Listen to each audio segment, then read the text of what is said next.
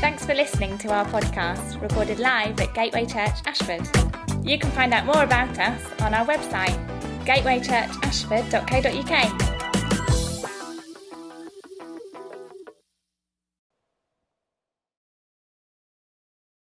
Well, I just want to add to Debbie's welcome to you today and just thank you for being with us again as we're online together this morning.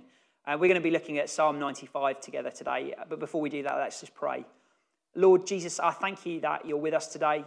God, I thank you that you speak to us by your Spirit. And I pray, Lord Jesus, as we just walk through this psalm together today, that God, that you speak to us individually. Lord, that you draw us closer to you. Father, I pray that at this time that you would, that we would be growing in our devotion and our following of you, Lord God. Amen. Well, I don't know about you, but this season is getting to be quite frustrating, isn't it? Being stuck at home all the time. The few things that we get to do going out, like, for example, this, being able to come to the riverside to do this, or being able to go to the shops, are kind of just little joys in life of being able to get out of the house. But the longer this goes on for, the more frustrating it gets for all of us. At home, it's frustrating for us with our children because they're getting frustrated. And they're almost at the end of their tether, I think, in terms of how long they can go by being at home and stuck indoors all the time. Edie, bless her, has been struggling to get the schoolwork done every day and is getting incredibly frustrated about the fact that she has to do any schoolwork at all because all she wants to do is play with her amazing toys or watch Sophia the First, which is obviously a brilliant programme on TV, and she doesn't want to actually do any of the work. And that's led to quite a bit of grumbling and moaning and complaining from her, and then grumbling and moaning and complaining from us back to her again. The thing is, and I feel sorry for her, because the thing is, we can all end up in a situation where the longer this goes on for, we can end up grumbling and complaining about the situation that we're in, and almost like lose focus a little bit. And I think grumbling and complaining is something that we can all do as humans. I think we can all be given to it at times. When I was a teacher, I purposefully tried to avoid going to the staff room because it was just a place where people moaned about absolutely everything, and they gossiped about other people, and they moaned about teachers or pupils or the leadership team. There was moaning going on all the time, and so I would avoid it like the plague. But then I would end up in my department with my staff in my department moaning or complaining or grumbling about the people in the staff room. So I ended up grumbling and moaning about the people who were grumbling and moaning. It just seemed ridiculous. And God taught me a bit of a lesson through it. But we can all end up in a situation where we moan and grumble about stuff. And this situation is actually what Psalm 95 speaks into. So we're going to read Psalm 95 together. And it's really around the focus of being grateful instead of grumbling. So let's have a read of Psalm 95 together. Oh, come, let us sing to the Lord. Let us make a joyful noise to the rock of our salvation. Let us come into his presence with thanksgiving. Let us make a joyful noise to him with songs of praise. For the Lord is a great God and a great King above all gods. In his hands are the depths of the earth. The heights of the mountains are his also. The sea is his, for he made it. And in his hands he formed the dry land. Oh, come, let us worship and bow down. Let us kneel before the Lord our Maker, for he is our Lord, and we are the people of his pasture and the sheep of his hand. Today, if you hear his voice, do not harden your hearts as at Meribah, as on the day at Massah in the wilderness, when your fathers put me to the test and put me to the proof, though they had seen my work. For 40 years I loathed that generation, and I said, they are a people who go astray in their heart, and they have not known my ways. Therefore I swore in my oath, they shall not enter my rest. So here we have this psalm, and it's a psalm in two parts, really. We have the first part of this psalm is one of my favourite things to use at the start of a meeting. You've probably realised that already, that I've said this hundreds of times before, I think. Oh, come, let us sing to the Lord. You know, that's a great way to start a meeting. But actually, it ends up in a warning to the people reading it, to not end up like the people who try to kind of ask questions of God at Meribah in Exodus. And so let's just have a little look at that together, shall we? So what happened in this situation in Exodus with these Israelites? What happened that meant that they put God to the test? Well, if we just track back a little bit to the end of Genesis and remind ourselves of what was going on in Exodus, first of all, The Israelites had, through Jacob and his sons, ended up in Egypt. And they ended up there because there was a famine in the land of Canaan. And they then ended up staying there. And they were there for 400 years. And as they were there, they did what God had told them to do, which was increase and multiply. And they were there, they filled a large area of land. And 400 years later, Pharaoh got quite annoyed with them, the king of Egypt. And he was kind of being harder and harder on them. And so Moses goes to Pharaoh under God's command, asking on behalf of God to let the people go. Maybe you remember the prince of Egypt. And eventually, after these 10 plagues, the Israelites leave Egypt and they enter into the wilderness on their way to the promised land. And then this amazing miracle event happens as they leave Egypt. They cross the Red Sea. And it's the miracle that gets quoted about most in the Psalms. It's the moment of God's deliverance of the Israelites from the hand of the oppressor of Pharaoh. And what happens is that they're about to cross the sea and God opens up a way for them to cross over. And they experience the miracle. These people are actually walking through the miracle of God. They used, as they're walking, their feet are walking on ground that God has just taken water away from. They'll be able to see on their left-hand side walls of water, and on their right-hand side walls of water. And in their ears, they would hear the noise of the waves and the water as they walk through the sea. And they would have been seeing with their eyes all the glory of God and what God was doing among them as they were walking through on dry land. And then they come out on the other side and they start grumbling and moaning and complaining, saying, is God really with us or not? Where is God in this situation? You know, it feels like we should go back to Egypt because now we're in the wilderness and there's nothing to eat and there's nothing to drink. And they start moaning and grumbling and complaining about lots of different things. And so you'll see the first thing that happens is they moan about not having any food. And so God provides them with food. God provides them with manna from heaven, this miracle food that as they come out of their tent every morning, there's like flakes on the ground. And these flakes are like the colour of coriander and they taste like honey. And God provides quail for them to eat. And they get to eat roast quail every day. I mean, who wouldn't want to eat roast quail every day? And they grumble and they moan and they complain. And then they get thirsty. And they grumble and they moan and they complain. And they say, where's God in this? Where is God in this? We want answers, Moses. Where is he? Why won't God provide for us? And so God provides for them. He provides water from a rock. But as we see here in this psalm, actually this grieves the heart of God. The fact that even in all of God's good acts for the Israelites, they can't see his goodness. They can't see past their grumbling and complaining to the goodness of God.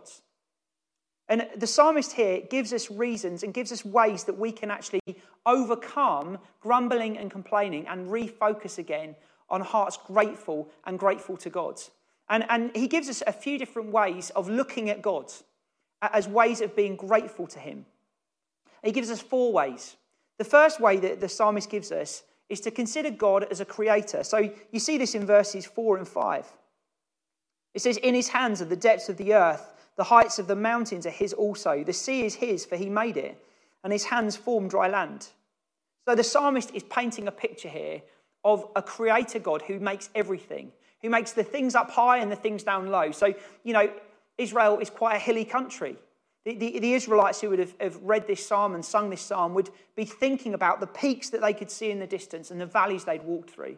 And they'd think about the sea that they could see at times and the land that they could see. And basically, the psalmist is painting an image that God has created all of it, that he's made it all. That's the first image that the psalmist gives of God here, God as a creator. The second image that we see here is God as a king. Verse 3 says this, for the Lord is a great God and a great king above all gods. Now, we might have a question here. I thought that we believed in one God. Well, actually, look, when you read the Old Testament, you find that the Israelites keep creating gods and idols for themselves. They keep chasing after other things to worship. You know, they don't just grumble and complain about God. They actually try and then create other gods and worship the gods of other people constantly. And so we could look at that and go, well, that was just hundreds of years ago. That doesn't apply to now. But actually, it does apply to now. Because for all of us, we were made to worship. You and I were made to worship. We were intrinsically designed by God to be worshippers. And if you don't worship God, you end up worshipping something else. And the things you worship are basically performing like functional little gods for you. They're idols to you. They're things that you fashion or that you worship that aren't God. So, for example, you could end up worshipping your job or your family or a football team. They could become an object of worship for you. And here, what the psalmist says is that God is king above all other gods. God is the one worthy of praise beyond all else. And actually, God tells us to destroy our idols and to worship the true and living God. And actually here, what it's saying is that God is the king above all other gods. So the gods of other nations, it's saying, well, no, there's no comparison. God is the king above all gods. God is the only true God. He is the true king on the throne. And then we see this third picture of God in this psalm. You see, we see him as the king on the throne on one hand, but then we see him as the shepherd on the other. Verse 7 says this, "For he is our God, and we are the people of his pasture and the sheep of his hand." So here we see God, the king on the throne, stepping off the throne to be the shepherd, to be the one who steps in to take care of his people. You know, and as his people constantly wander away, God as the shepherd draws them back again. Jesus says in John, "I am the good shepherd." Jesus actually points really to the image that he is God through that as well. He's saying, look, I am the good shepherd. I am God the shepherd over your lives. You can follow me. We see actually in that picture that Jesus is demonstrating that he is both the shepherd, but he is also the king as well. And I spoke about this on in my devotional on Wednesday. I spoke about the storms in Psalm 93 and actually how Jesus is king over the storm in Luke 8. And Jesus demonstrates all of these different pictures about God, that he is a creator, that he was there in Genesis. We also see Jesus as the king, having authority over, as I've just said, Luke 8, over the wind and the waves. We see Jesus as a shepherd, but also we see him as a saviour. And that's the final image that we see here in Psalm 95. So Psalm 95 says this, "Oh, come, let us sing to the Lord. Let us make a joyful noise to the rock of our salvation." You know, our salvation is found in Jesus alone. And Jesus, as I've just said, fulfills these four different pictures of God. He's the creator, he's the king, he's the shepherd, and he's the saviour. And we can worship him and know that actually as we worship him, we can know gratefulness in our hearts as we worship him for what he's done for us. But we can also know that Jesus is the one who's walked through life and never grumbled or moaned or complained. There's that image that actually was painted for us just a couple of weeks ago by Phil Wilthew from Luke 4 of Jesus in the wilderness. And Jesus goes through a wilderness situation for 40 days. It's very similar. It parallels a lot to these Israelites walking through the wilderness for 40 years. Jesus walks through the wilderness, and as he walks through the wilderness, he doesn't give way to doubt and to fear and to grumbling and complaining. Instead, he continues to trust God. And Satan tests him, doesn't he, in those 40 days. And Jesus says back to Satan, "Don't put the Lord your God to the test." What's Jesus referring to there? He's actually referring back to our story. He's referring to that time when the Israelites put God to the test. And he's saying, you mustn't do that, and I'm not going to do that. You see, in Jesus, we've got one who's done all that we couldn't do. You and I are given to grumble and complain, but Jesus didn't grumble or complain. Jesus lived a life that was perfect, that we might know God and have a relationship with him. Jesus was a better Israelite than all other Israelites. And that's what we see here in this psalm. We see actually the God who is a saviour, who comes in to our situation as a shepherd, who actually demonstrates, and Jesus demonstrated this in his life, that he is a better Israelite than all other Israelites, the perfect Jew. You say, what's our response to this? Actually, what the psalmist is saying here is don't let your heart grow hard. Don't let your heart grow hard. Don't be given way to a hardness of heart.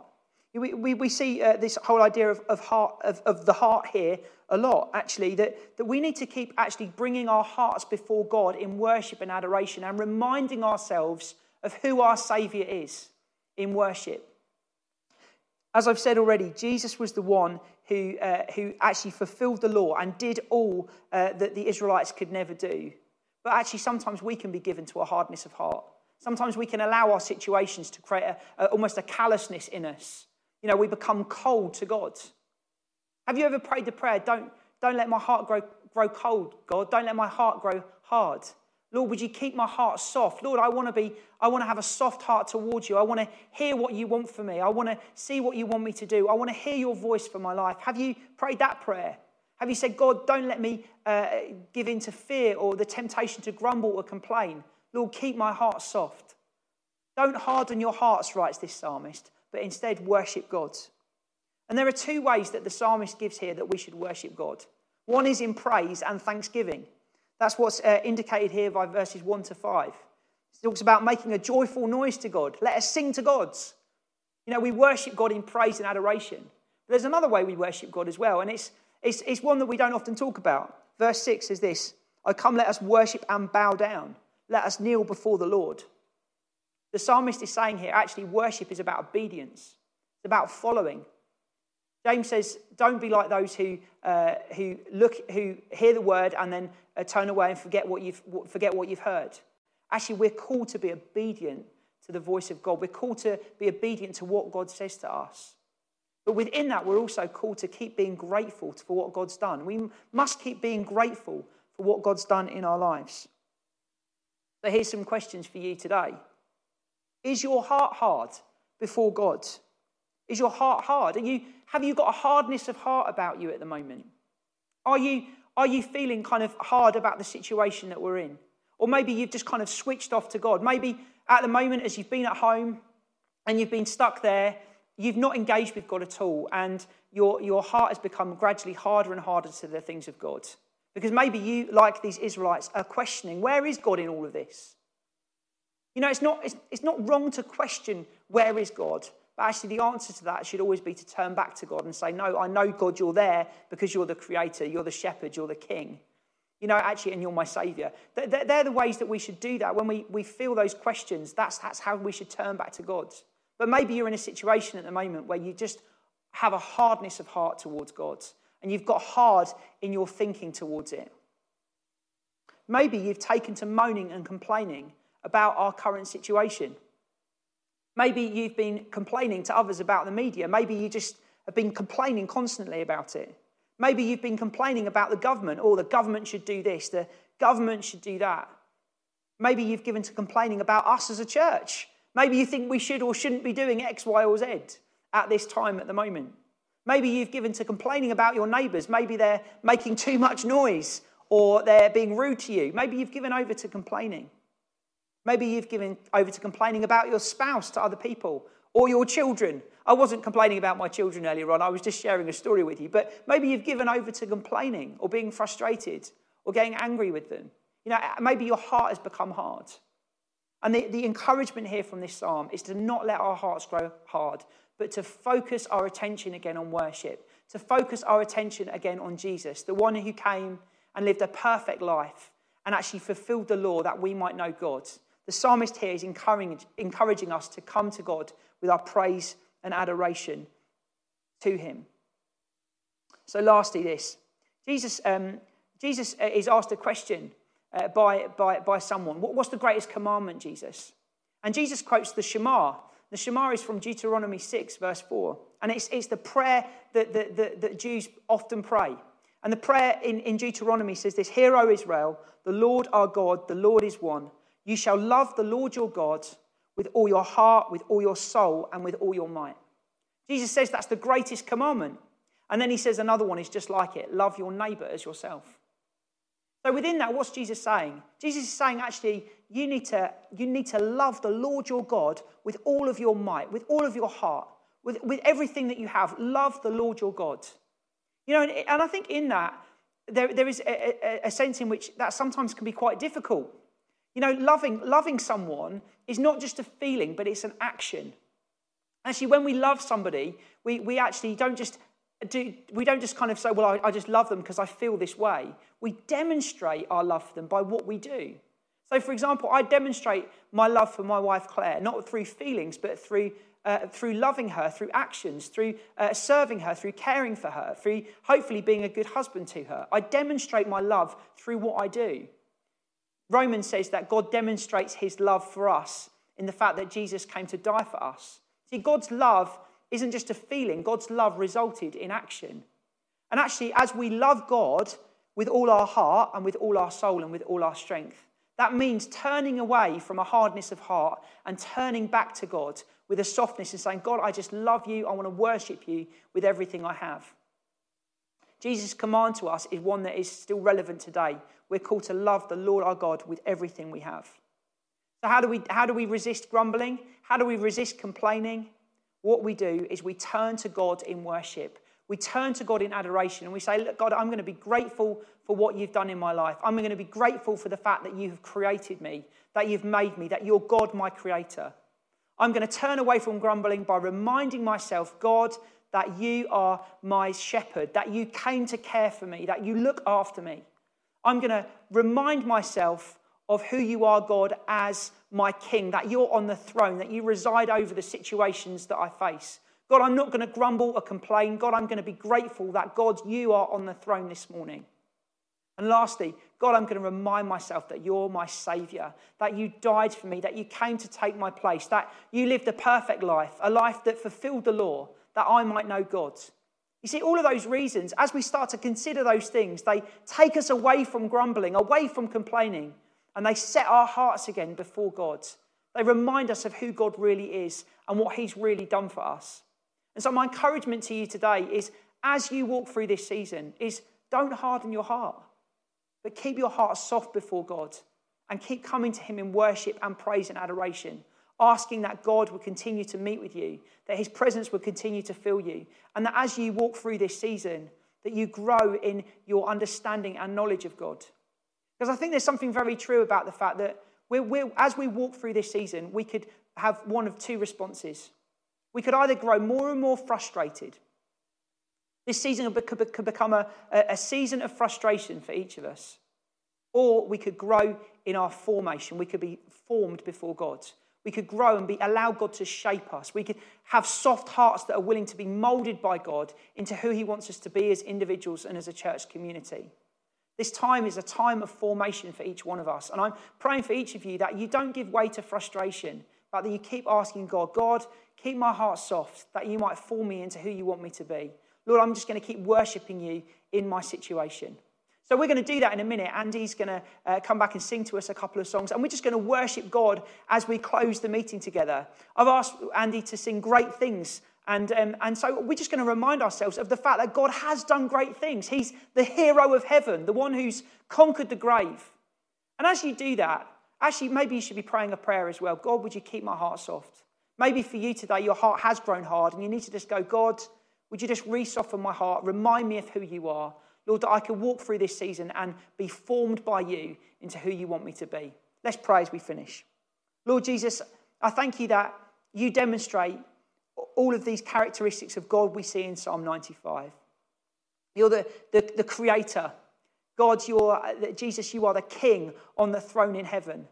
Jesus, you're the shepherd, the one that we can trust and lean into when times are difficult. And Jesus, you're our saviour. You're the rock of our salvation, the one that we can build our lives upon.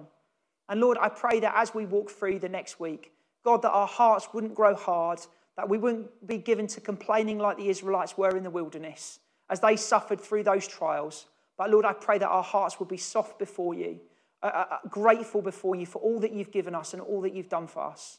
Lord Jesus, I pray for each one of us at home today. Lord, I pray that you would bless each one of us and that this time would not be a time of frustration, but a time of formation. Amen.